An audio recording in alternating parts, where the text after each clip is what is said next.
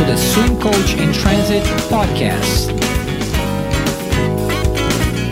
I am your host, Lucas Ferreira. In this episode, I sat down with Chris Pfaff, who's the head age group coach for Carmel Swim Club in Carmel, Indiana. Prior to landing in Carmel, Chris paid his coaching dues by volunteering time with Boilermaker Aquatics, also in Indiana, and also did several swim camps with Purdue University.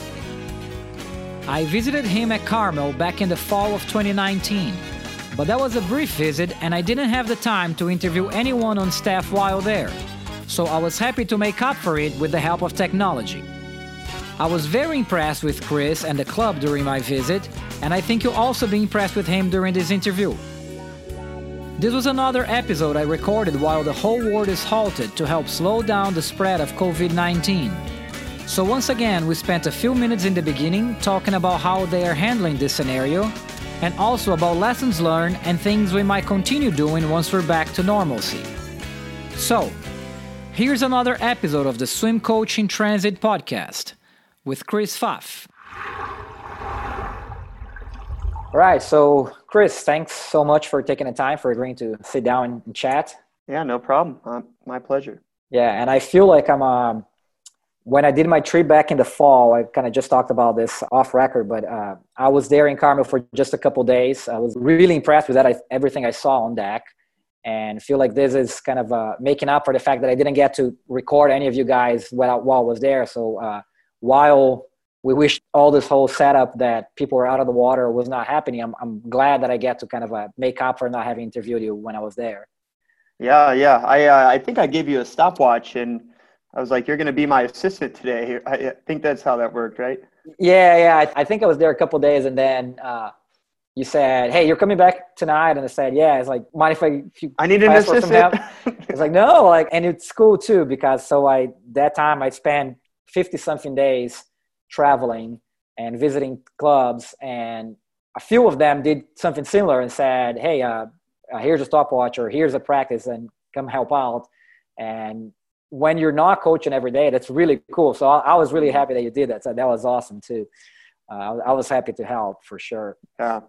So we are, again, I don't know when are people going to be listening to this. I'm planning on putting it out there fairly soon.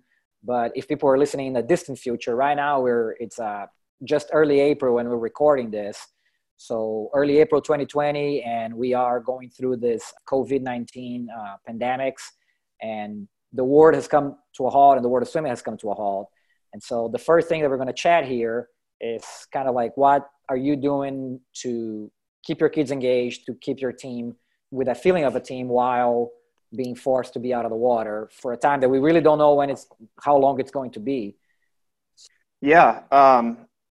Well, this is a very strange time. That's the word I keep hearing over and over. And I think we're doing a lot of the same things that most other people are doing right now. And a lot of, you look on the news and you look at a lot of other clubs. I've been on email chains, and I think everyone's on the same boat, And I think the message I'm hearing and getting is that, just stay connected with your membership and make sure that, they know that they're important to us and we're important to them, and, provide value. I think it's very important that we provide value. We're a value to them, so they know that they can come back when this is over. It'll be over. So specifically things that we're doing, we kind of, for our 13 and over athletes, we're all doing about at least a weekly Zoom meeting, whatever that looks like,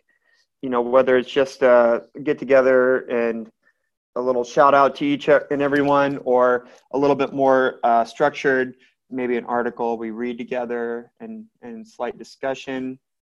And then for our 12 and under athletes, we're doing something a little bit different. I'm not certain if an 8-year-old needs to be on a Zoom meeting, but what we've asked our coaching staff to do is to just make a video, and we've given them 10 or so topics that they could, talk over. And then you can upload the video to a website called Streamable. It's pretty awesome. And you can send the link to them, and they can,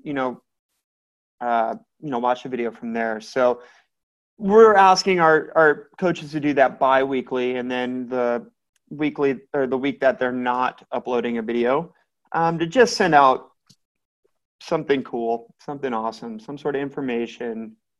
We do a weekly email anyway, so it's pretty par for the course for what we're doing. So, but just the video thing, just the in-person or the personable piece, and for the older kids, the Zoom meeting is awesome. It's so cool to get everyone together, and it was a little weird. It was a little weird at first. I was unsure how it would go, but our staff did it a few times, and then putting the athletes on it was, I almost was like a little teary, because I'm like, man, I miss you guys. This is so cool to get everyone together. So. Yeah, I definitely felt the same way, and I heard many people say just kind of the same things you said here. The important thing is that kids are assured that we are still a team and that we are still connected. But I definitely felt the same way when I was seeing the kids again, kind of like feeling like, oh my God, I miss seeing you guys so much. Yeah, that's pretty cool. And I agree. Yeah, right now I think everybody's kind of making use of this kind of platform. I think most people I talk to are using Zoom, which they had like a 20-time increase in the user base. No, I'm certain they're making money right now. Right? Yeah, and somehow didn't miss a beat, because a lot of times when companies get flooded like that, the systems just break down. And right. So far, it's been pretty good. And so what are you guys doing in terms of finances and making sure that the club is still financially feasible for when this passes? Yeah, so I think for us personally, we're applying for the small business loan, right? For, I think most small businesses are doing that. And then, we have reserves, which all clubs should operate with. So we're pretty good for a while, at least for our full-time staff, which is really important. And for our coaches specifically that do this part-time, that need that source. So I think we have a few that we're just trying to make sure that we're taking care of, and they, we need them and they need us. So, and then we're asking our membership to continue paying dues. I think a lot of people are on board with that, and they know that this is a big part of their lives, and they know that we're professional coaches as well, and they want us to be there when this all gets back. So, Yeah, that's pretty good. Just seeing some coaches group, some discussions, how I think a lot of people went to like, oh, I just can't charge. But talking to our membership, to be honest, we had a lot of feedback that was kind of like that for the people that obviously some people have lost jobs and are financially affected themselves. And in that case, we're also trying to be understanding of their situation. But for a lot of people, they're like, no, we're full in. We want to keep supporting the club and make sure that, kind of like you said, make sure that this is still here when we're back. We want to have something. Yeah, and our discussion was our coaches are our most important piece to this. We don't have coaches, we don't have a club, so we need to keep them, and we need to. I also feel like the coaching, we're in a pretty fortunate place, and I know not everybody's there. Many of my friends are like, very uncertain what they're going to do. And, but we're so lucky to have this club and this community. And, our parents are like, what do you mean?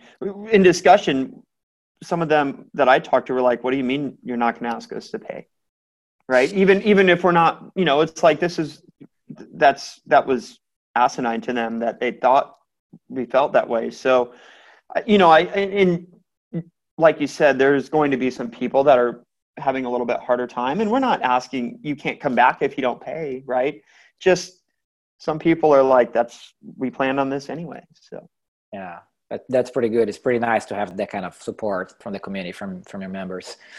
The other thing I've been asking people is kind of like we were saying, we were forced to like start using some technology that we were not using before. So is there anything from the things that you're using right now that you are starting to think about, well, maybe this will continue, maybe we'll actually use this more in the future? Certainly, yeah. So being introduced to Zoom like this, I could see this being used weekly with our staff, one of our biggest challenges is we have a hard time, our full-time staff, we meet twice a week, and then we have office hours. So we see each other outside of the deck a lot. And you have to be there. You're there. If you're full-time, that's your job. And now our part-time staff, all of them have other jobs, teachers, and whatnot. And so we don't get to meet. It's hard to meet. Now this could be a solution for that. Even if it's once a month, bi-weekly. I mean, you can sit at your house. You don't have to go anywhere. So, that's my first thought. And I've had that discussion with our other staff members this is how we're going to meet, and we can get everyone together. And it's awesome. It's awesome. Yeah. And then something that's really come to my mind that I think could really benefit, our coaches and our parents is having office hours on Zoom. So maybe once or twice a week, you have an hour where hey, my Zoom meeting will be open. If you need to talk to me, just join my Zoom meeting in the waiting lobby, and, I'll buzz you in. I'm going to be here from 11 to 1 So I think that's an awesome way to just have open communication with parents or athletes. It's hard to talk to parents, and sometimes I don't want to talk to them at 8 p.m. after I've, had morning practice, office all day. So I think, and they work. So, you can find 30 minutes, say, hey, coach, how's my kid doing? And, what are you seeing? Here's what I'm seeing. So I think this could be a really good way to open some communication with parents. Yeah, that's pretty good. I haven't thought about that, but yeah, the office hours on Zoom, it sounds like a pretty good idea. That's awesome. And then I guess last question I've been asking in terms of, and I'm sure that when we cover the rest of it, we're kind of going to go back and forth because it's hard to run away from what we're dealing with right now. Certainly, my last question before we start over my usual set of questions is, what do you miss the most right now? Structure. Oh man, the structure. I have learned since I was probably about 13 or 14 that swimming was so important to me because I knew I had to do things at certain times. Morning practice, get my work done in between, afternoon practice, go to bed on time. And what I found as a professional coach is when I go on maybe a spring break or, we take that couple-day break in August, that I lose track of that structure and I don't do well. Now, I don't mind having mornings off. I enjoy that. But, just knowing I have to go to the office, I have to go to practice, that's really important to me. So I miss this structure a lot. You go from seeing 500 kids and adults to not seeing any, and there's that social interaction you definitely miss. Yeah, it's funny. It's actually probably the very two things that I would say too is the structure portion and the social interaction and seeing people in person. Even though, kind of like we said, the Zoom when it first did is like, well, at least this is kind of bridging some of that gap, and it was really nice to see the kids again. But yeah, it's definitely still not the same as interacting with them. Yeah, there's something special about being in person, right? You can't, a text or a call or even video. It's not the same as being, near somebody and seeing them in person. So, right. So, and I guess you kind of mentioned something that you were learning in your early when you were swimming. So it's kind of a pretty good segue as well to go to my first usual question, which is just ask you to talk about your path in swimming as a swimmer and as a coach that led you to this point. And I always say you can do this, be very succinct or be very detailed. It's however you would like to highlight. Yeah, so I started swimming kind of just in the YMCA, and I just came home with a notebook of flyers, and I was like, I want to try swimming. I have a pool in my backyard. And Lindsay Banco, I'm from Elkhart. So Lindsay Banco, who's now our national team director, she was an Olympian, I believe I think it was 96. So it was like right before I was getting into swimming. So it was kind of hot in the area. And so I started there, and I kind of just, I was doing the club thing. I did 5 sports. So I was I mean, I was doing something all the time. I didn't swim in the summers because I was doing baseball. And then, yeah, I swam club till high school and continued 5 sports up until my freshman year. I started knocking some sports out. And yeah, swam high school. So that kind of was my big – high school was awesome, and I had a great coach, Coach Van Riesch. He was a big influence on my life, and I listened to Chuck's podcast, and he kind of went through the big influences on his life and his coaching career. So I think my first big stop would be Coach Van Riesch and his. He's tough, the toughness piece, hard work. You have a lot of values that are instilled in you from that. So. Yeah, that was great, and high school was fun. It's fun to be on a team where you have some good swimmers and a lot of good friends on that team. And so I never really swam in the summers. I worked. I swam a little bit, but I wasn't really like. I look at that now and what I know and where I'm at. I'm like, that wouldn't fly here. That's just not that. That's not a thing you can you get away with, especially on our team. And I laugh a little bit. I'm like, I'm asking these kids to come every day and they're 12, 13, 14. And I didn't do that. So, but it's a different community. So, and then, so from there I went to Purdue University in West Lafayette, Indiana. That was awesome. Had a lot of fun there. Great school. Great people. Dan Ross, our head coach, he's an awesome man. He probably gave me too many second chances, but I look at that now and I wouldn't be where I am if it weren't for him.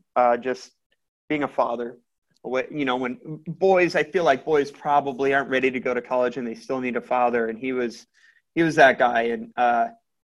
And he's awesome. He's awesome. And Jay Agnew was more specifically my coach as a sprint coach. And I mean, he's a stand-up guy too. So being around those guys, I mean, they were big influences on keeping me in school and making sure my grades were there and keeping me out of trouble. So yeah, so I guess the swimming career, coaching career started my freshman year of college. So we do swim camps, right? And I was like, yeah, swim camp sounds good. I like little kids.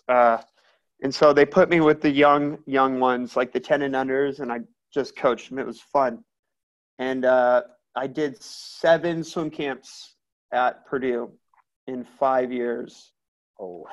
Maybe, yeah, in 5 years. So my junior summer, TJ Day, who is a club coach at Boilermaker Aquatics, was like, hey, man, like, it looks like you like being with the little kids. If you want to coach when you graduate, I know you're going to take a 5th year. Just let me know. So I called him when I was done swimming, and he's like, yeah, come on in. And he was feel like he was dragging his feet a little bit. And he's like, look, dude, like, I can't pay you. You want to come in and coach, you can come in and hang out. And I was like, yeah, dude, I have nothing to do.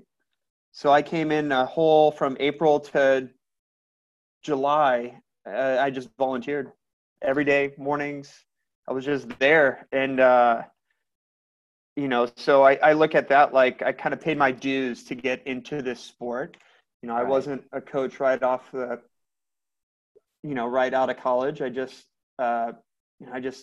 You do something for so long, you love it, right? And so, yeah, that was awesome. So TJ was a big influence on me and at Boilermaker, and that was a lot of fun. I really enjoyed working with him there. But I wasn't ever full-time there. And so I actually got to a point where TJ took a job at Carmel Swim Club in the fall of 2013. And I was kind of left there. They were in the process of hiring a head coach. I wasn't ready for that yet. And Chris Plum, I think Rock King and Ian all talked to me that winter, and they're like, hey, we're going to have a job open here. Come March, I kind of was like, yeah, I need to do this. And so I took a job here, and I didn't realize what I was getting myself into. I thought I was working hard at Boilermaker. And I was, but coming here was a real eye-opener. I keep hearing over and over that Carmel Swim Club's like a treadmill set on high, right? It moves quick, and you're always moving, and that's what I really do feel like coming here. And now I've gotten to a place where like, okay, I understand, can take a deep breath, I can soak it all in. But it's been a quick 6 years. I've been here since April of 2014. So okay. And you're head age group coach today. What was your first job there? So I've done everything here. So when I first came, I was coaching homeschool. I was assisting the I was my main jobs where I coached a group of 9, 10, 11-year-olds, 70 kids, massive. And then after that, I would coach a group of 13, 14-year-olds. And then in the middle of the day, I coached a homeschool group. And then I also assisted with our national team. And then over the course of 4 years, I've coached all 9, 10s. I coached a senior group and 9, 10s. And then about 3 years ago, I moved over to head age group coach. So I oversee our age group program, and I coach our 12, 13, 14-year-olds, and I assist with our national group. Right. And I kind of like that comment of the Carmel being treadmill set on high. It was, like I said, I was really only there, I think it was just 2 days. But in that little time, I was very impressed with how quickly things move. And at the same time, it feels like it's very purposeful. It's a lot of parts moving at a high speed, but it's not like a bunch of chickens with their heads cut off. It really seems like there's a lot of purpose on everything that you guys do. Well, I'm glad it looks like that from the outside. Sometimes I wonder from the inside, but no, yeah, you're exactly right. I appreciate it. I feel like that's a big compliment. So thank you. Yeah. Now I was very, and a little bit of a digression here, but I remember thinking, using a number of equipment that I've seen other people use, but I'm not sure I've seen other people use, or maybe it was just because of the time that I was there, but during the time that I was there, using equipment very often with a lot of purpose. I mean, the kick-out buoys pretty much every day in the water. I saw you do backstroke with the donuts and wiffle ball, and say every time I do backstroke, I do that, and use video as well. So it looked like, again, I wasn't there for very long, but what I saw looked like a lot of purpose on everything. And the kids seem to also get it and get the dryland portions as well, which I thought was pretty impressive. You guys do pretty much all the warmers. I remember like swim a little bit, get out, do a little bit of dryland, get back in. And like your warmers are short, but always include some sort of dryland that the kids seem to be versed on as well. Yeah, that's all they know. That's all they know. So, but yeah, I think that's kind of the direction the sport's going a little bit is, growing up, it was the 400 swim, 400 kick, 400 pull, 400 swim, 1600, 30 minutes, and like, let's remove that 30 minutes. Let's go 10 minutes on land. Let's do a 200 swim and get in and start getting better rather than spending our time warming up, right? Like, and you can warm up way quicker on land. If you do it well, then you can in the water. Right. So, and it's pretty, it's just, you see every group doing it, right? And, when you have 14, 15 groups now going through the pool and 500 athletes here and everyone's doing it, that's a pretty cool thing. Yeah. From observing, that's a pretty cool thing. So yeah, it really was. All right, kind of going back a little bit towards your path, you mentioned some of the coaches that you worked with that served as mentors as well. I don't know if you have any other people that served as mentors through. Yeah, so I have to continue my coaching tree as I think about it. But yeah, I've been so fortunate to work with this pocket of people. There's like little pockets of people that I hear around the country, and I've been so fortunate to work with these coaches at Carmel, and specifically Chris Plum as a leader. And I wouldn't be here if he wasn't the head coach and coaching here. He's good and he's getting better, and he he challenges you to grow and get better, and our entire staff. And he's a rock star. And then Ian Murray, he's now at Dynamo. I mean, he's just as good. And talk about hard work. That guy he can work circles around people. And I mean, he's good. He's just good. You know, when you see somebody and they're good, you know it, and he's good. And then, you know, just these people out here, Rock King, he was at Carmel for a couple different times. I don't know if you've come across Rock.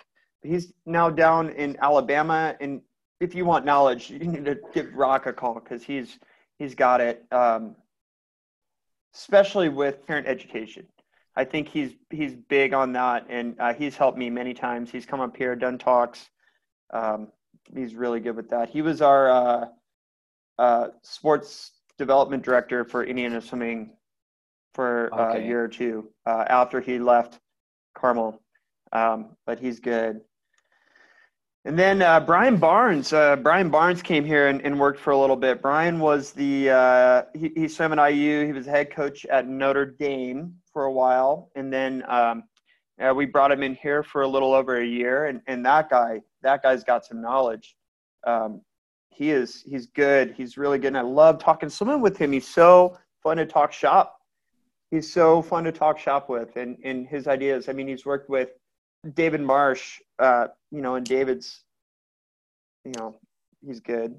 I haven't come across him yet, but I can't wait till I can pick his brain a little bit. So those are the close people that I've spent a lot of time with, that have had a huge impact on my development of my coaching, right?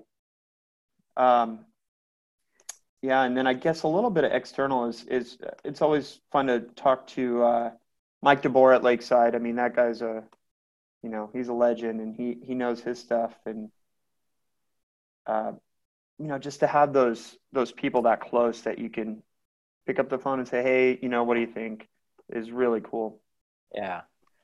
Yeah, just a couple shout outs on my end out of all this. I mean, I obviously met Chris when I was there, welcomed me into the club and introduced me to everybody. Ian Murray, who's now at Dynamo here, I actually had met Ian, and I did a zone select camp with him, and was really impressed too when I did that. And also visited Lakeside, and yeah, Mike DeBoer is great. Mike's awesome. Really great. And if you like talking to him over the phone, I think what everybody needs to do is see him on deck with his kids. Yeah, day-to-day interaction with his kids. I think he connects with them at a really good level. Yeah, and there's a piece of respect that, you know, and not even that he demands, he just gets. Exactly, yeah. He just gets it, and it's from everyone. I mean, he's just. But I will say he's a very genuine person. You know, like you see genuine people, and you know it, and he's very genuine. And you know, the thing I love about Mike is, ever since I've known him, he's not been afraid to talk to me, and I'm a young nobody, right? I'm not Chris Plum, and he'll talk to me. You know, so I think he's, you know, what I see with a lot of these coaches is you know, it's their job, it's their role to start educating the younger coaches, so you have that next generation.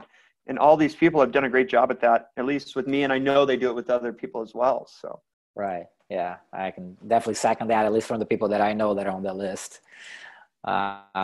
So do you, besides using mentors, do you have any other, I like asking for like books or articles or YouTube channels, or what other resources you use for learning about swimming?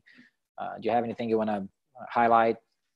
Yeah, so well, I heard this question on the other podcast, and I really thought about that within our setting.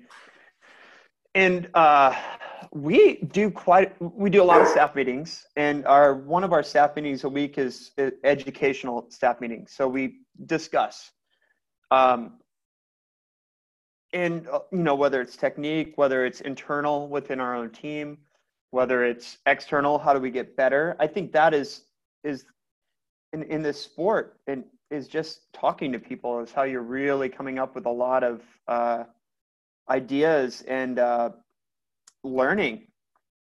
And that's been awesome. We brought in a lot of speakers to talk to our staff, and just within our own staff rather than going out maybe, to ask or whatever. We brought them into our own teams. So yeah, that's a big way I've learned and gotten better. And then just working with other awesome coaches. I'm so fortunate to work at a club where we have 7 full-time coaches, and they're good. They're educated. They know their stuff. And, that's been a big value of mine. So recently I'm learning that you can learn from reading books. And, this is a way that Chris has challenged me is to like, dude, you need to start reading. Like, you need to learn how to manage people better. So read a book and learn and take notes and then apply. And so I'm slowly working my way into that. And right now, as we have more time, a great tool to use is a website called Corsica. And you can take classes on that website. It's awesome. It's free. And they're legit classes. And so I'm taking a class right now called the Manager's Toolkit.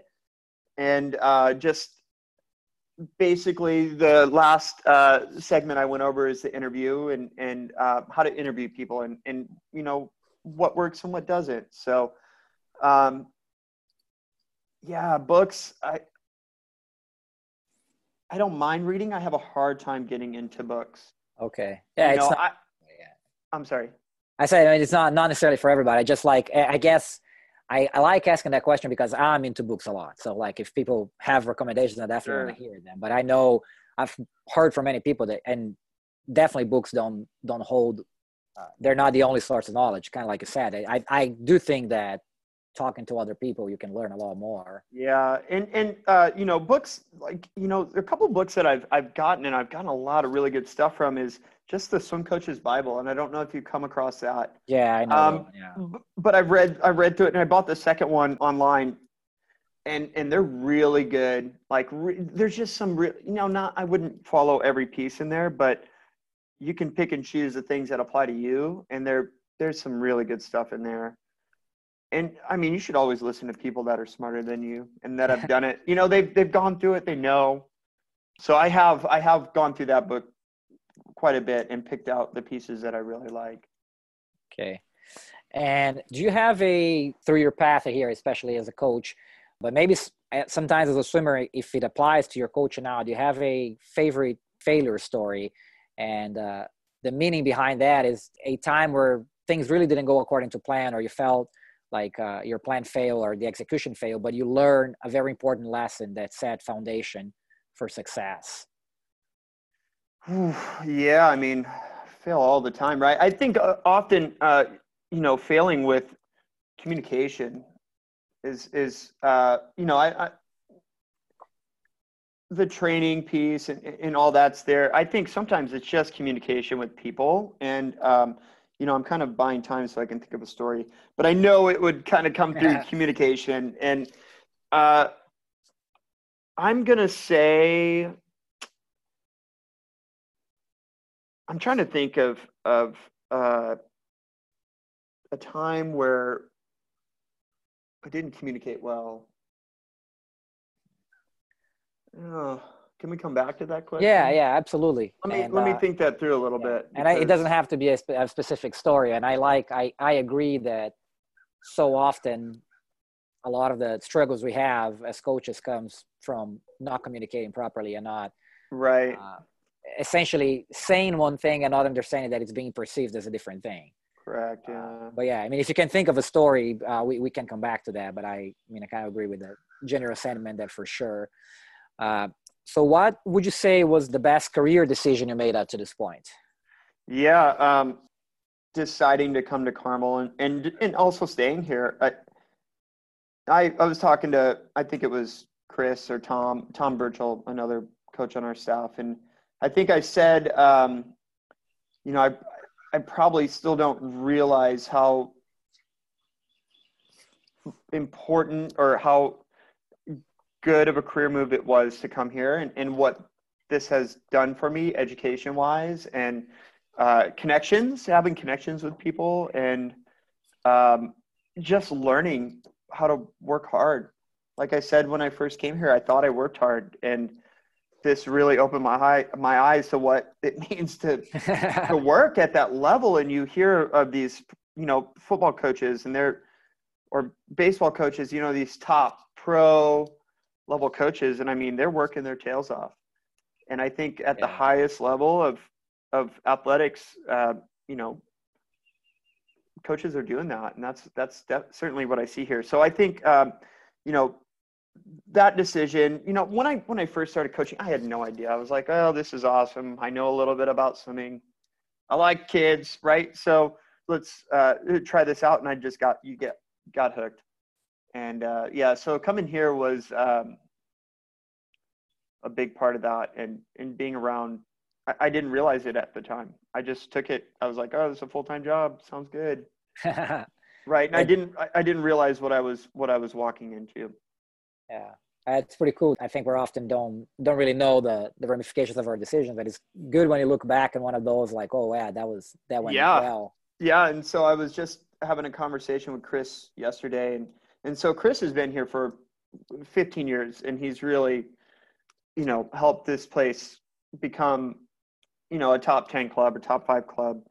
And Chris, I asked him, I was like, if you were to go back and you had the choice to go to Carmel Swim Club, be the top guy, you're young, work through and build it, or if you had the choice to go to a club as, like Carmel is now and have a mentor, what would you choose? And he was like, man, I would be in your position and have a mentor, because they're going to make all the mistakes and you get to learn from them.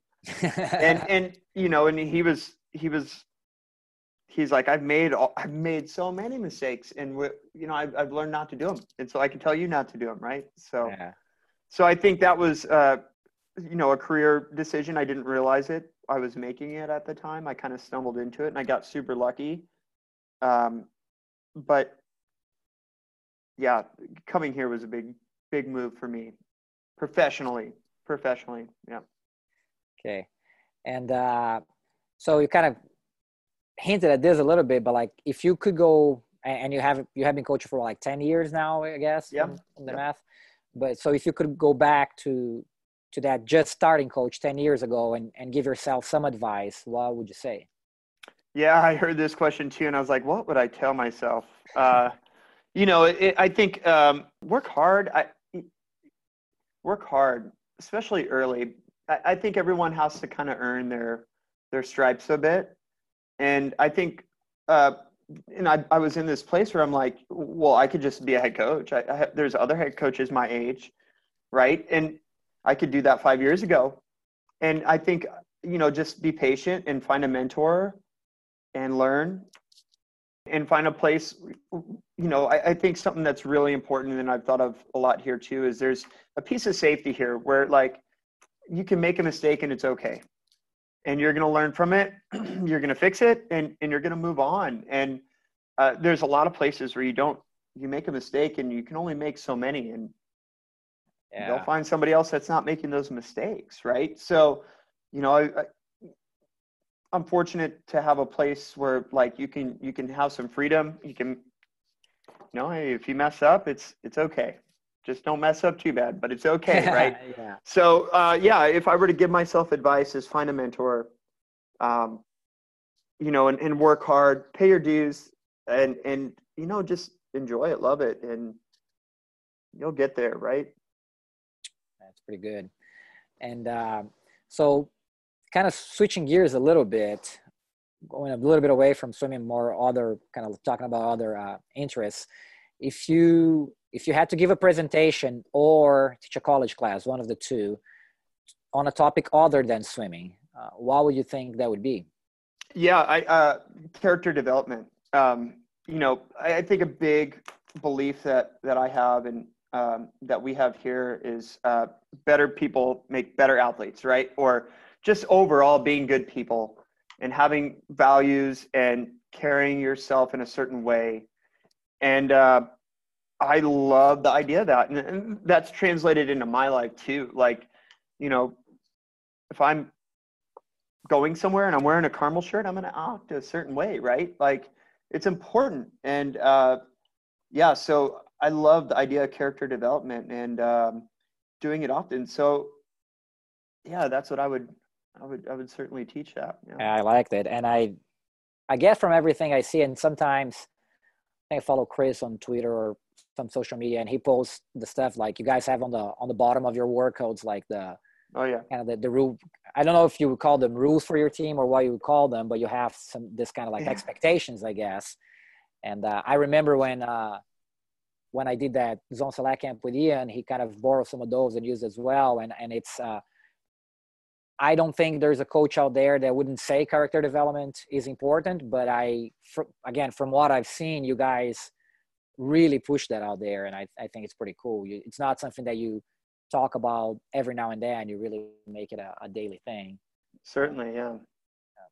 Yeah. Sorry, go ahead. Well, I'm laughing, and because it says, in a little bit, it's pushed down. I don't want to say it's pushed down people's throats, but you hear something enough, you become that. Right. Yeah. Right. So what's at the bottom of our workouts? It's instructions for being a member of our team. And, those instructions they're not rules, they're instructions. Is we, not me, no excuses, no messengers, and no sympathy groups. And it's kind of cool because I've caught many times, like someone's like, well, I can't, my leg hurts, no excuses, right? Or the idea of, we're at a meet and a relay decision has to be made and we're making that decision for not for me, right? So you say something enough and people believe it and it becomes part of what you do, right? And yeah, I love that. That's kind of cool. These are some things I take for granted that I see so often that I forget how important they actually are. Yeah, it's I mean, I remember when I saw them, and I think my favorite one is no sympathy groups, actually. No sympathy groups, yeah. I love that one, but yeah, it's again, like you said, it's some people wonder if sometimes it become cheesy from saying it so much. Oh, it is, and then it's better. It becomes better, right?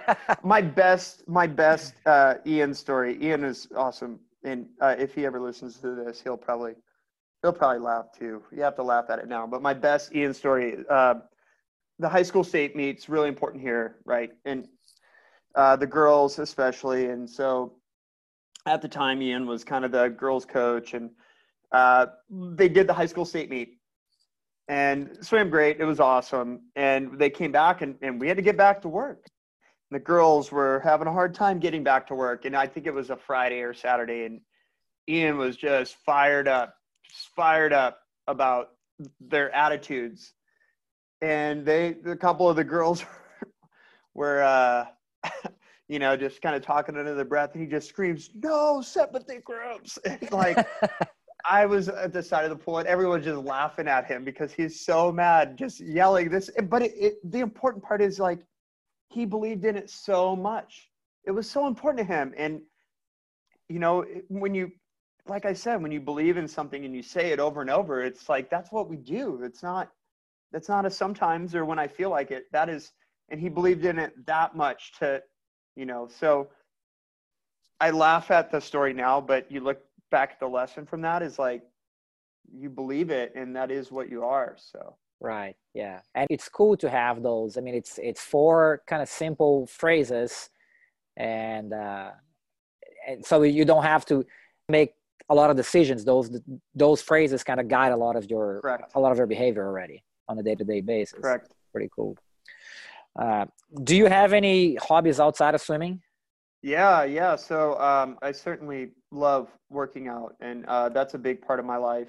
And just relieve stress and stay fit. I think that's hard in the coaching world to stay fit.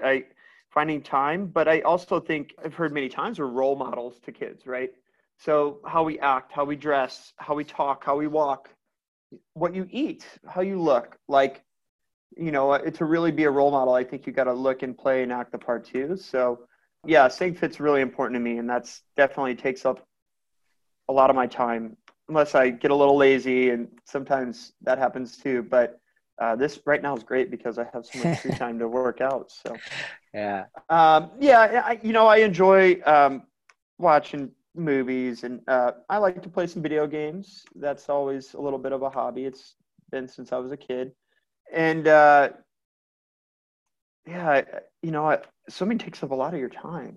So it's hard Yeah. to, and I don't have a family, so I can put a little bit more of my time into swimming. And, in a sense, this club here and the people are a bit of my family. So I think that's where I put a lot of my energy into, and my relationships with those people. So. Right. Yeah. And I guess I always like asking some of these questions because I think for every swim coach, swimming takes a huge chunk of our time. But it's also nice to talk about but we do have other interests as well, and we do other things. And it's fun. I kind of laughing here of how just of this conversation, how similar we are in a lot of ways. Because for me, working out and staying fit is also kind of the same way. And really for the stress relief, I'm one of those that if I go 3 to 4 days without working out, I start acting awful. different. Yeah. And it's yeah. And it's like I have to work out for everybody's benefit because I will feel better and behave better. Yeah. Exactly. And exactly. And here's the thing. It's not like coaching is a sit in a desk job. I mean, you're standing 6 to 8 hours a day on the pool deck, working your tail off, Right. So, but I mean, sometimes working out for me is a place where you can get away from the job. I think something that's weird about swimming is it's so hard to walk away from it. Like you live it. Like you can't, I can't go home and just not, you just live swim, right? I've never had another job, but I feel like some jobs you can go home and not be at the job. Yeah, you check out, right? You really punch in and punch out. Yeah. So working out is a place where for me, I get to, maybe because it hurts or it's hard but you get to check out. Right. Right. So, I working out takes up a lot of my time. I just enjoy it. I enjoy it. That's pretty good. And we kind of talked about right at the beginning, one of the things you miss is structure. So do you, on a regular basis, I'm guessing you do have kind of a routine in terms of what your day structure kind of about the same every day. And what would those be? At least say, do you have a 30-minute day routine or a couple hours, or what would be that? Yeah, I have I'm very routine. So, I mean, if I were to run you through a day, if I have morning practice, I'm there. Typically after morning, I go to the office and we would have a staff meeting. So I just try to not waste that free time in there. And then a workout, then probably back to the office for an hour just to kind of become a coach again, right? I think that it's really important that you have time in your day to become a coach, right? You have to prepare, you have to check your baggage at the door, you have to get ready to talk to athletes, right? And you have to get ready to work hard and write workouts and be prepared. So yeah, I always have an hour and a half before I step on the pool deck where I'm becoming a coach, and then coach practice and do it again the next day. So that's a pretty typical day for me. And so right now, my biggest concern, like I was saying earlier, is I don't mind sleeping in. In fact, I would rather, if I probably had a choice, I would rather just work later and stay, I'm a little bit more of a night owl. So, but I know I have to be able to get up in the morning and be a person. So right now, a couple days a week, I'm getting up normal time, 5:45, somewhere in there. And I'm going to work out early, which is hard for me to do, but I know that it will help me when we do get back to a normal schedule. Yeah, I have that kind of normal thing. Yeah, I'm for me, working out in the morning it's hard. I'm kind of the same way. I'm not, body doesn't work really well before 1 or 2 in the afternoon. Yeah, it's awful. This morning I was up early and I just moving slow, and I'm but I know I have to do it, right? Because it will be so challenging to go back to morning workouts without, and Like, think of that first morning workout. The first one's fine, but then the second one in the week and the third one in the week, you're like, oh my goodness, Oh, right? yeah. What have I done here? Yeah, being prepared. And how do you go about writing workouts for the groups you're writing workouts for? I guess two questions here. One is, how do you plan in terms of, or I guess, how do you plan, and do you write workouts ahead of time? Some people like writing monthly workouts or weekly or whatnot. So how do you go about that? And second question would be, do you go notepad? Do you go spreadsheet? Do you have a template or something like that, or software? Yeah. So, well, I'm going to start with your second question first. So all of my workouts are written in Excel. We just have a workout template. I would say most of our coaches use, the same template. And that's what you saw with we have words on the bottom of the workout and on the top. But it looks good. I think the cool thing, and we try really hard to do this, is just to be, that idea of common language. And so with our workout, we all pretty much, at least with the kids that need a written workout, do it that way on Excel.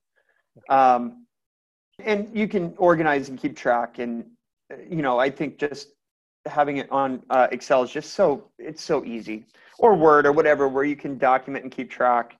And I can, for example, when we found out we were out of the water, I just sent my group 27 weeks of workouts. I'm like, you can do whatever you want. Here's all the workouts I have. It's all, nothing's hidden. I'm very transparent. So there's a lot of stuff in there. So as for planning, often I have an assistant coach with me. So when I have an assistant, I like to have them write workouts. I don't want to write all the workouts. You're going to coach something better if you write it than if I write it for you and have you coach it. So I plan out, I have a 3-week plan, pretty general. Hey, we're going to aerobic, swim, kick, XYZ each day. And then if with my assistant, for example, my assistant, Mike, I'll be like, Mike, you're going to write the first 30 minutes of warm up. I'll write the last hour, or we just completely split and say, Mike, you have the girls, I have the boys, whatever that looks like. So that way the assistant coach can also be prepared and knows what I'm looking for. We, on the senior level, we have 4 coaches for our national group. And Chris does it the same way, but he also, when you have 4 coaches and we're writing 4 different workouts for the group from 4 different coaches. So we try to do it a day in advance. We do, and we send it in so we can all look at it, and we try to stay on track that way. And it works pretty well. And Chris kind of oversees it, and then he'll kind of say, hey, this is absolutely absurd. We're not doing this, and you need to change your whole workout. Or he'll say, awesome, looks good. Maybe adjust that interval. Let's go with it. Right. So for planning, that's how we would do that. And then daily, I try to write. So early in the week, I'm very structured. So I have a very specific way I write my workouts. Right. So I don't have a Monday morning, so I'll write Monday PM, Tuesday AM, Tuesday PM, all on Monday. And then I'll do it again on Wednesday. So I kind of write the week like that.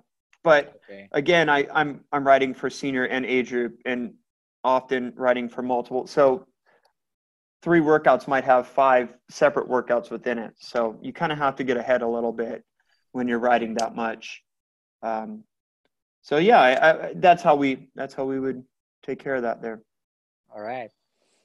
Yeah, I remember one of the things you mentioned there when I was visiting again is this kind of stance where like the assistant coaches are writing a lot of the workouts that they're running, and I thought it was pretty interesting. It's not the case everywhere, but I thought it was pretty interesting there. Yeah, Chris.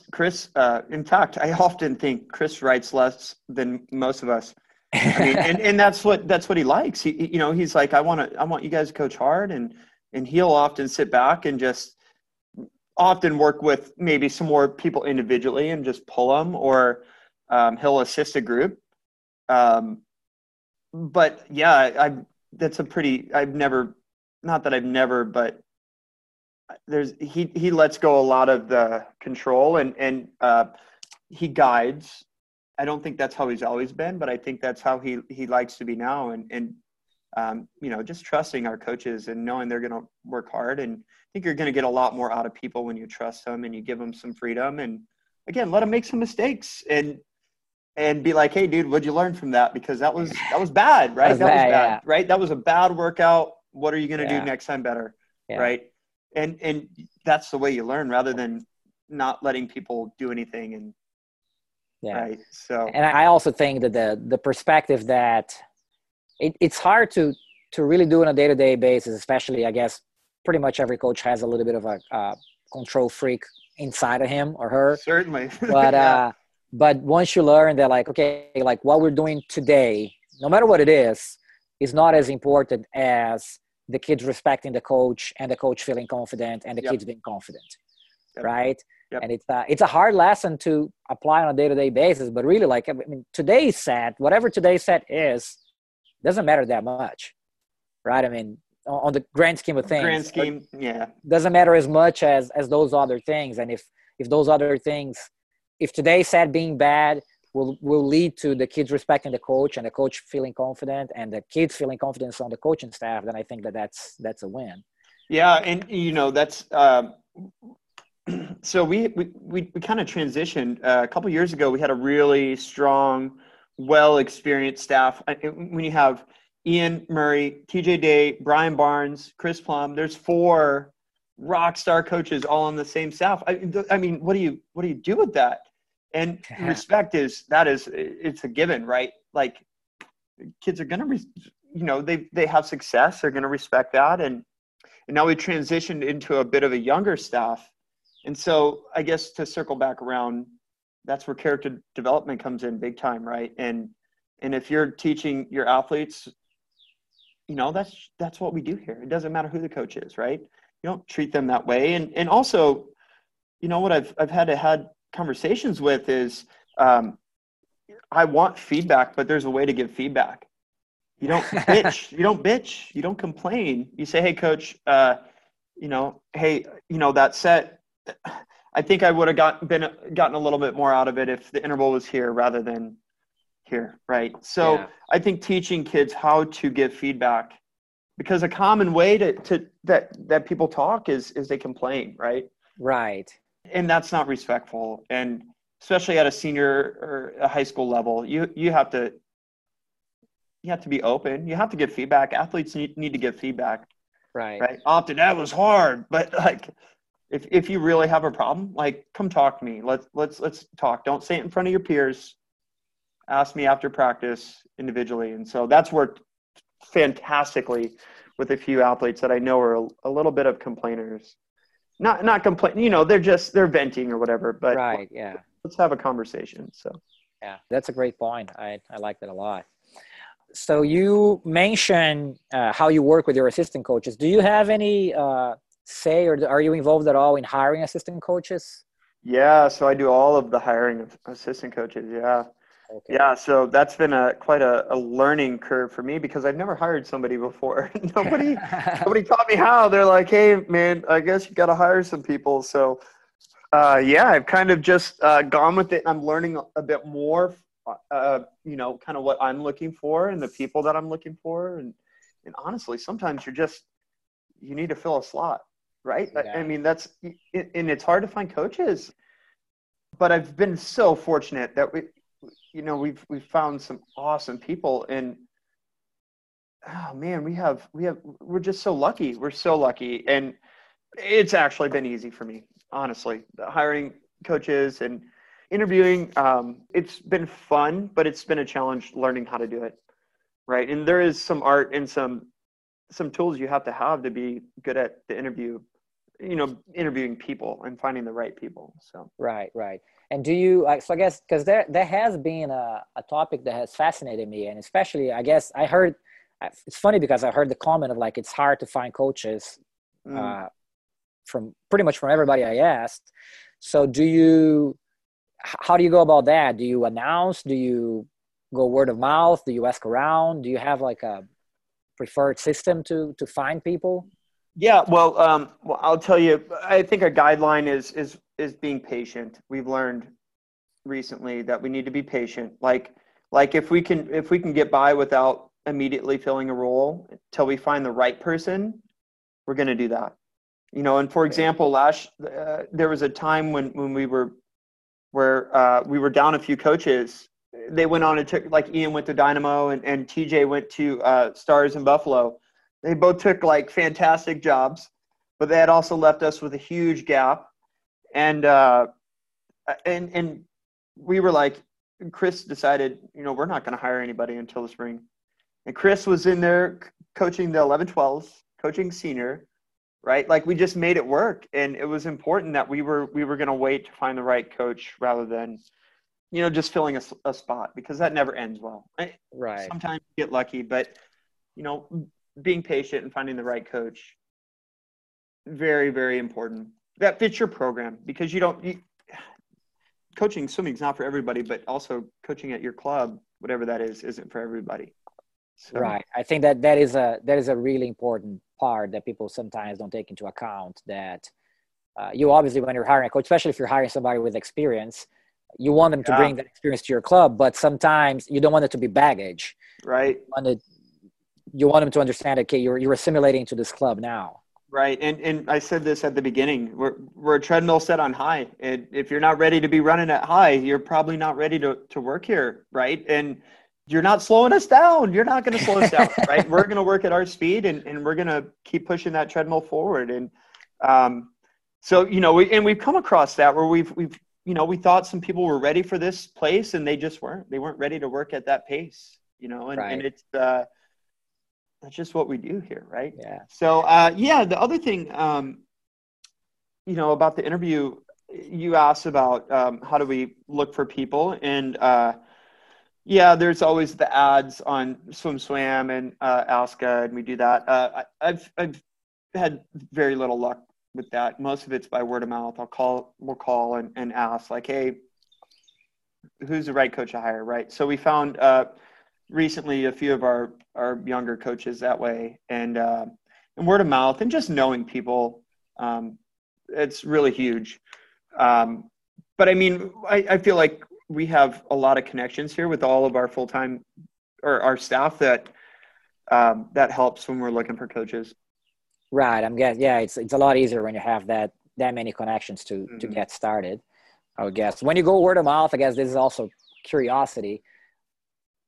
My guess is that when people have a good coach that's working for them, they are not very open to say, oh yeah, I have this assistant coach for me, but I don't have a full-time job and you do, so go ahead and take him. How does that work? Or have you had those kinds of interactions? Because I understand if people are, again, being so hard to find good people, when you have somebody in your staff, you probably don't want to let them go very easily. Yeah, well, I know having coaches here for more than a year or two, like having that consistency is huge. Our staff is now getting to a place where, like, okay, we've been here a while, like you get better. It's not even the amount of experience, it's just being in the same place. Right. But at the same time, I feel like as a leader, like your job is to help your employees get that next job. And sometimes that next job isn't at your club, right? If somebody's ready for a head age group coaching position, I have the role, I'm going to find them the job, right? I'm going to find them the right job that they can be successful. So, and Chris has told me, he's like, hey, this job opened up. You probably should look at it, right? This could be a good role for you. And he's like, I don't want to lose you and I'll probably fight to keep you here. But if it's the right job and that role is not available here at Carmel, then you need to go after it, right? Yeah. And I think that's our job as leaders, is to, you don't want to hold people back. You want to help them, move forward. So I'm big into that. And you're right. It's hard. There's always going to be another coach though. It's hard to find them, but again, that's part of your job too, is teaching a coach and getting them to a place that they can, educating them. So Right. And so once you, let's say, okay, so you did all the hiring process and brought somebody in, do you have certain, I mean, it's funny because people don't even use the term onboarding a lot in swimming, but do you have kind of onboarding practices to make sure that they assimilate into Carmel Swim Club as quickly as possible and as smoothly as possible? Specifically, no. And but I do think what we have, which many clubs don't have, is we have one pool. We have 500 athletes out of that one pool. We all work right next to each other, right? There's 6 groups going on at the same time, and we're all within yelling distance from each other. So I think a lot of the onboarding comes there, right? And then we have 2 staff meetings a week and office hours. So onboarding happens there. Now, we've talked about like, hey, we probably need to have some coaches follow around a full-time coach or, for a couple days. But I really think like the onboarding is happening just by working with people. Clubs that have 5 sites, that's a nightmare. Yeah, that's a lot, right? A lot harder, yes. And so that is our strongest piece that we have, is we're all working on the same pool deck. Yeah.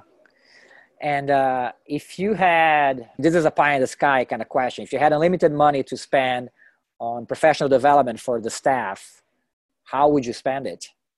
I really like bringing people in to work with us, because I think you can always, as peers, as workers, or, people working together, you can always teach each other. But when you have somebody external coming in and working with your team, with your team of coaches, not athletes,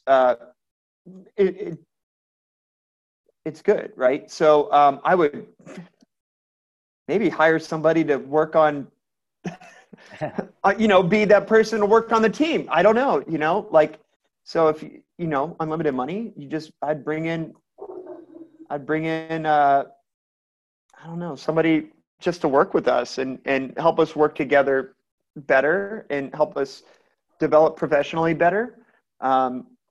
Whatever that looks like, I think that would be really awesome. So maybe even like another person that's not a coach. Yeah. All right. And I guess when I'm asking this question now, the next question would be like, have you made any changes to your training recently? And recently, training is all up in the air for everybody. But let's say before this, while you guys were still in the water, can you think of any changes that you made kind of recently, or any new equipment that you used? Yeah. So I don't know. I'm sure you when you visited, you saw we're fairly low volume club. In fact, I think the most volume our seniors do is maybe like 50,000 a week. We don't really keep track of it. And that's absolutely the most. And so I think we are transitioning a little bit more into not like higher volume, just like swimming a little bit more. I think sometimes what I've seen at Carmel is we go to the extremes. Like you said, we do so much dry land and this on deck stuff. 5 years ago, we were doing even more of it, and it was taking up even more of our swimming time. So I think we're pulling back from that side just a little bit, and we're trying to swim a little bit more, because there is something to doing some longer swims and swimming a bit more volume. Especially we have some boys that are swimming a little bit longer events, and they need a little bit more of that. So, right. We've had some pretty darn good sprinters in the past few years. So they didn't need that high volume. So I would say just in general, this past season, we've swum a little bit more. Not a ton, not actual time. We've just taken away from maybe some of the skill in the pool or on deck stuff, and we've moved it more into longer swims. Okay. All right. That's pretty interesting. There's always a pendulum going back and forth. Correct. there. Yeah. And we go to the way extremes. Like, no, we're just trying to find the medium, the happy medium for that. And the kids we have right now, it all depends on who you have. Like I said, we've got some kids that they can handle some training. They can work hard. And so we're giving them what they want and what, they like it. Yeah. They want it. Yeah, it's funny because I think that's one piece of that puzzle that people sometimes don't give it enough credit, which is what kind of kids you have. Because I've definitely had kids that, you know what, you just throw more and more distance at them and they love it and they get better. And if you did it with sprinting, it wouldn't work. And then you obviously have the kids that if you throw a ton of volume on them, they break down and can't handle it. Yeah, certainly. So yeah, we've got some hard workers right now that, sometimes you find out it's hard to challenge them enough. You throw like days of work at them and they're like, I'm not tired. Like, all right, we're doing more, right? So, right, yeah. But yeah, that's fun too. And kids that like it, they like it, right? They literally say, I like it. It's fun to work hard, right? So when you get that, that's kind of like our boys right now on our team are kind of in that place. So it's so fun to have that, like, all right, let's work hard, guys. That sounds good to me, right? So that's cool. All right. So this is kind of a little bit of a changing gear here, but one of the things that I like to talk to coaches as I'm doing this is we spend a lot of time talking about all the positives of the profession and positives of being a swim coach. But I also think that it's important to talk about the challenges, and that's, again, making it very clear that everybody I'm interviewing and myself, clearly we're all in love with the profession of coaching. But I don't think, and I've actually seen recently some coaching discussion groups, people talking a little bit more about the challenges. And I think that that's a conversation that is important for us to have to address it as well and to make things better. And so I guess you kind of mentioned, like, on one end, we're so passionate about it that we can't turn off from swim coaching. On the other end, sometimes that causes us to be, again, you swim coach 24/7 and you really don't find other avenues. And that can be a trap. I guess you and I are both kind of in the same boat in terms of not having a family, but I can totally see for people having a family or trying to have a family, sometimes it's a challenge. And there's also the challenge of the pay of the profession, which let's be honest here, is often not very good.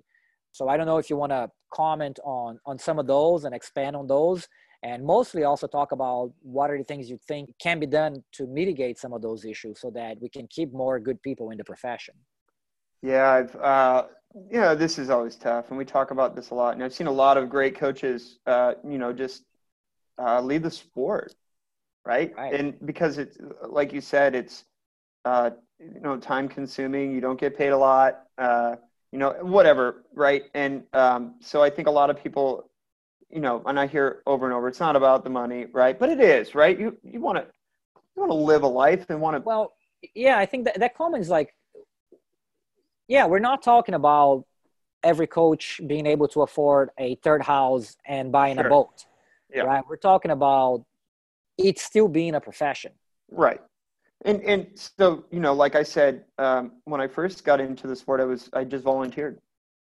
Right. And I didn't, I was out of college. I graduated college. I didn't have a full-time job. I was making $16,000 a year as a high school assistant and a part-time coach. And I was also working at a golf course and working at a CrossFit gym. So I was doing like 4 jobs and just to make it by. So when I think about those times, I'm like, and I heard this on Chuck's podcast, like you can entry-level position at most jobs and you're making, pretty decent money. So yeah, I think that is a big challenge in this sport. And then you look at pool rent and so, you've got a lot of money put down before you can pay your coaches. So yeah, I don't have the answer there. I do know that I think a big piece that could help is fundraising. And I know most clubs are doing that. That could really help with keeping coaches. Like, you want to keep coaches, you got to pay them and you got to continue to pay them more and challenging them. So yeah, the pay thing, me personally, like I said, I don't have a family. I'm not that concerned about being paid loads and loads of money, but it is nice to be compensated for the time you're putting in. Right. Yeah, the pay thing, I don't have a good solution though. I really don't. I think there are ways that we can, I don't know if this is appropriate, but like private lessons, I know a lot of coaches are doing that. And, you can make some decent money that'll supplement maybe not making loads of money as a full-time coach or whatever. But you don't want your staff to have a second job. You want them to coach, right? You want them to be all in and do it. So that's a really tough one. And I've heard many coaches, I was talking to the coaches from Chicago Wolfpack, and they're like, yeah, our wives make loads of money, so we just get to coach and it's awesome, right? Like but they're great. They're great coaches, and that was how they coach. My wives make lots of money, so I can do what I love to do, right? Yeah, I've heard a lot of coaches say that the number one, the best career move is to marry rich. Right. But it's like, why do you, these guys are, I would like to believe we're all real freaking good coaches and we're working hard. Right. So to not get paid for that, and it's not like you're not being paid for it, but you're not making like a. Yeah. I think, with some exceptions is really, we're talking about just proper compensation. You're doing a job that is demanding, that requires long hours, and for a lot of time, I think Chuck put that well. For the most part, we're doing it pretty damn well. Yeah. Right. And so it's just saying, how do we find ways to have proper compensation for that? Yeah. And obviously, I think as we're having this conversation now in early April, I think this might be more of a challenge once this all goes back. Oh my goodness. Yeah. Financially, I think everybody's going to be struggling, but I've also heard people say it. I think before we were, and I understand where the push came from in terms of keeping swimming affordable, but I think I really wonder sometimes if we talked about it so much that the downside of that is that it became, we kept it affordable for a lot of families, but we didn't keep it feasible for professional coaches to be in the sport. But again, also, like I said, right now, I think we're going to have even more challenges. Yeah. It's going to be tough. It's going to be tough for, a lot of clubs. And, we're even in a place right now where we're going to do whatever we can to keep our coaches, because like I said, they're the most important part of our club. If we don't have coaches, we don't have a club. So, we might have to take a bit of a hit, whatever that looks like. I don't know yet. A lot of that will have to do with our membership and what comes back. I think the overall, what people are thinking is like 25% drop in membership across USA Swimming, just in general. So that's going to hit certain clubs harder than others, right? Like clubs that are, maybe not as, they're just a little bit more community based rather than high performance based, right? So, and we're going to lose a lot of really good coaches because of this too, right? That's what I see, but that's a little bit out of our control at the moment. Right. So as for compensation, again, coming from us, we're in a really great place where our pool rent's very little, and we have a very well-off community. So we get to, our coaches are, I think, in a better place than most, right? Just to be able to have 7 full-time coaches and a full-time business manager is huge. Most people don't have that. So now not everybody's in that place, right? Right. Now you were talking a little bit about just overall wellness, and that's been a big topic, and especially in the little circle of coaches that I've been around. And that's also the biggest challenges of this job, just the stress of it. And I think we want to be so good. We want to be such good coaches. And it takes a lot. It takes a lot of energy and effort and emotions to do that, right? And that drains you. And you can do it for a short time, but doing that for 30 years, like 50 years, whatever that looks like, and it's different for everybody. That can crush you. that can crush you, right? Right. Yeah. So one of the best advices I've gotten, and again, this is a Ian piece. Ian, he talks about there's a time to surge and then there's a time to pull back, right? There's, when it's go time and you're in championship season, you need to be all in. You're going to have to sacrifice a little bit of I think your social and your, the other parts of your lives. But then, spring break and there's times where like, dude, take some time off, visit, travel, vacation. We have other coaches that can cover, right? Like, so you have to, and right now is a time like, guys, we never get this. Take some time. Yeah. Like it's okay to not work every single day because, when you come back, you're going to work hard and you're going to be excited. Right. Right. Yeah. So you have to surge and then you have to pull back and you have to surge and you have to pull back. And I think managing that, like knowing what your limit is and managing that is really, really important. And again, it's different for everybody. Right. Just because, and I've fought with this myself, is like, I'm going hard. And I see coaches around me not going as hard as me. And I'm like, what's going on? Right. But it's because not everybody's me. Right. And I don't have a family and they do have families. And so for me personally, I have to keep that in mind when I'm, working with other people and around other people. So that piece of advice for me has been really, really important. And I think it's helped me a lot. Just knowing when to really be all in and put in the hours and then when to pull back and like take that deep breath and take that time away. Right. Yeah, that is pretty good. I think that's definitely something that most coaches don't know how to do, how to pull back at times and kind of recharge their batteries. Yeah, and it's hard. I mean, it's hard. It is hard. Yeah, it is. Tell me about, again, somebody that kind of try to take some extended time off and coming back before, but yeah, I mean, I guess that is pretty good advice, know when to pull back. All right, so I only have a couple more questions here. And the next one is, if you could pick up to 3 skills or qualities, and swimming related or not swimming related, that you would have all the athletes that go to your program to have by the time they're done, what would those be? Yeah, so it's pretty cool. I'm in our office right now, and we have these words.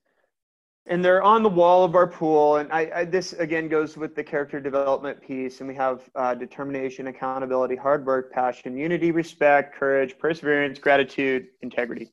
Our values of our club are courage, perseverance, team.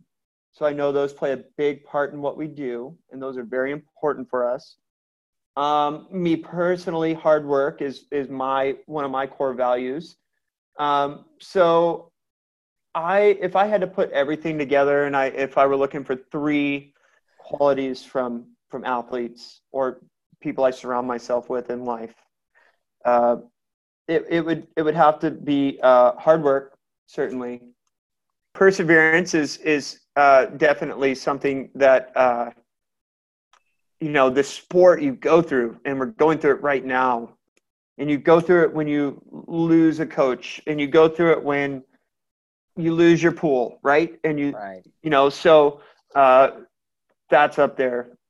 And then, I'm looking at these words and I'm thinking about this and thinking about what's important to me. And, I think the last one for that is just the passion for the sport, right? And just being passionate and loving it and loving what you accomplish and loving what your team accomplishes.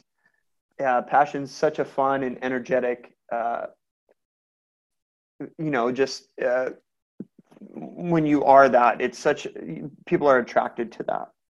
Right. Yeah. So, and if I had a 4th, I would say, just always wanting to get better, always improving, right? Like never settling. And I hear, again, this is something that you tell somebody enough, I think they become it. I heard this from a couple kids. I had a team meeting right before we all got shut down, and talking to one of the younger boys, and he's like 13, and said, I was like, okay, if you go to the meet, or, it's okay to be happy with how you swam. And he goes, no. And he's like arguing in front of the team. And he's like, no, I always want to be better. You told me that since I was 10. I should always want to be better. I'm like, okay, you're right. But like, it's okay to, so it's like, now these words are biting me in the butt, right? Like, yeah, you're exactly right. I've been telling you this, never be happy. But at the same time, like, I love that because they're just hungry for more, right? I also think that's a little bit of obsessive, and you can go down a dark road with that, but that is a cool trait to have. And, I think that's pretty much most coaches. Like, you have that championship meet, like, yeah, we swam well, but yeah, we could have been better, right? Like, yeah. So my words would be hard work, perseverance, passion, and then that idea of always wanting to be better, just continuing to get better. All right. It's pretty cool. So this is effectively the last question that I ask, and that is pretty open-ended too, which is, even after hearing this conversation with you for like over an hour here, what is the most important thing people should know about you? Oh, man. What is the most important thing people should know about me? If it were, I guess it depends what audience I have. If it were other coaches, it would say that, I hope people know this, but I want this sport to be awesome, and I want this sport to grow, and I'm excited, and I hope that someday I get to be a leader in this sport, and I get to, again, just use my knowledge and what I know to better this sport. If it were parents, and I've worked on this really, really hard recently in the past couple of years, is that, just talk to me, just come talk to me. And like, let's not, if there's an issue, like, let's just talk. Let's talk. We're going to get, so my go-to is a phone call. If I get a bad email, and I'm going to just call them. Right. I'd rather talk to you in person than talk to you over an email. Right. Yeah. Like, you're going to get so much more out of somebody here than you would in text. So, and then as an athlete, what I would like an athlete to know, is that, and I think most athletes that know me know this, but this is important, and it matters, and it matters because we make it matter. And whether it's the community, the high school, the team, the parents, like, it's important. And I think people value that, when you feel important, you are a part of something, right? So and again, I think most athletes know that here. We talk about it often, right? I think that's a piece of our character development. So, but yeah, that's what I got there. It's pretty cool. All right. So, thanks again for taking the time. This was pretty good. I'm sure people are going to get a lot out of it. I want to thank you again for the time that I had up there. Again, just a couple of days, but I learned a lot, and you guys are really welcoming. And I don't know if you have any closing thoughts, or if you want to, in case people want to get in touch with you, an email or something like that. Certainly, yeah. Well, first of all, thank you, and keep doing this. This is awesome. We should have more of this. And I know there's a lot out there, but I think it's really cool, man. And I would encourage you to just keep reaching out to people and say, hey, can I interview you? Because you get to learn a lot about people when they talk, right? And everyone loves to hear themselves talk. So we also have that. But yeah, so if you would like to reach out to me, my email is cpfaff@carmelswimclub.org. And then my number is 574-849-4636. Happy to talk. All right. Again, Chris, thanks a lot. I really appreciate it. Yeah, thank you, Lucas. Appreciate it.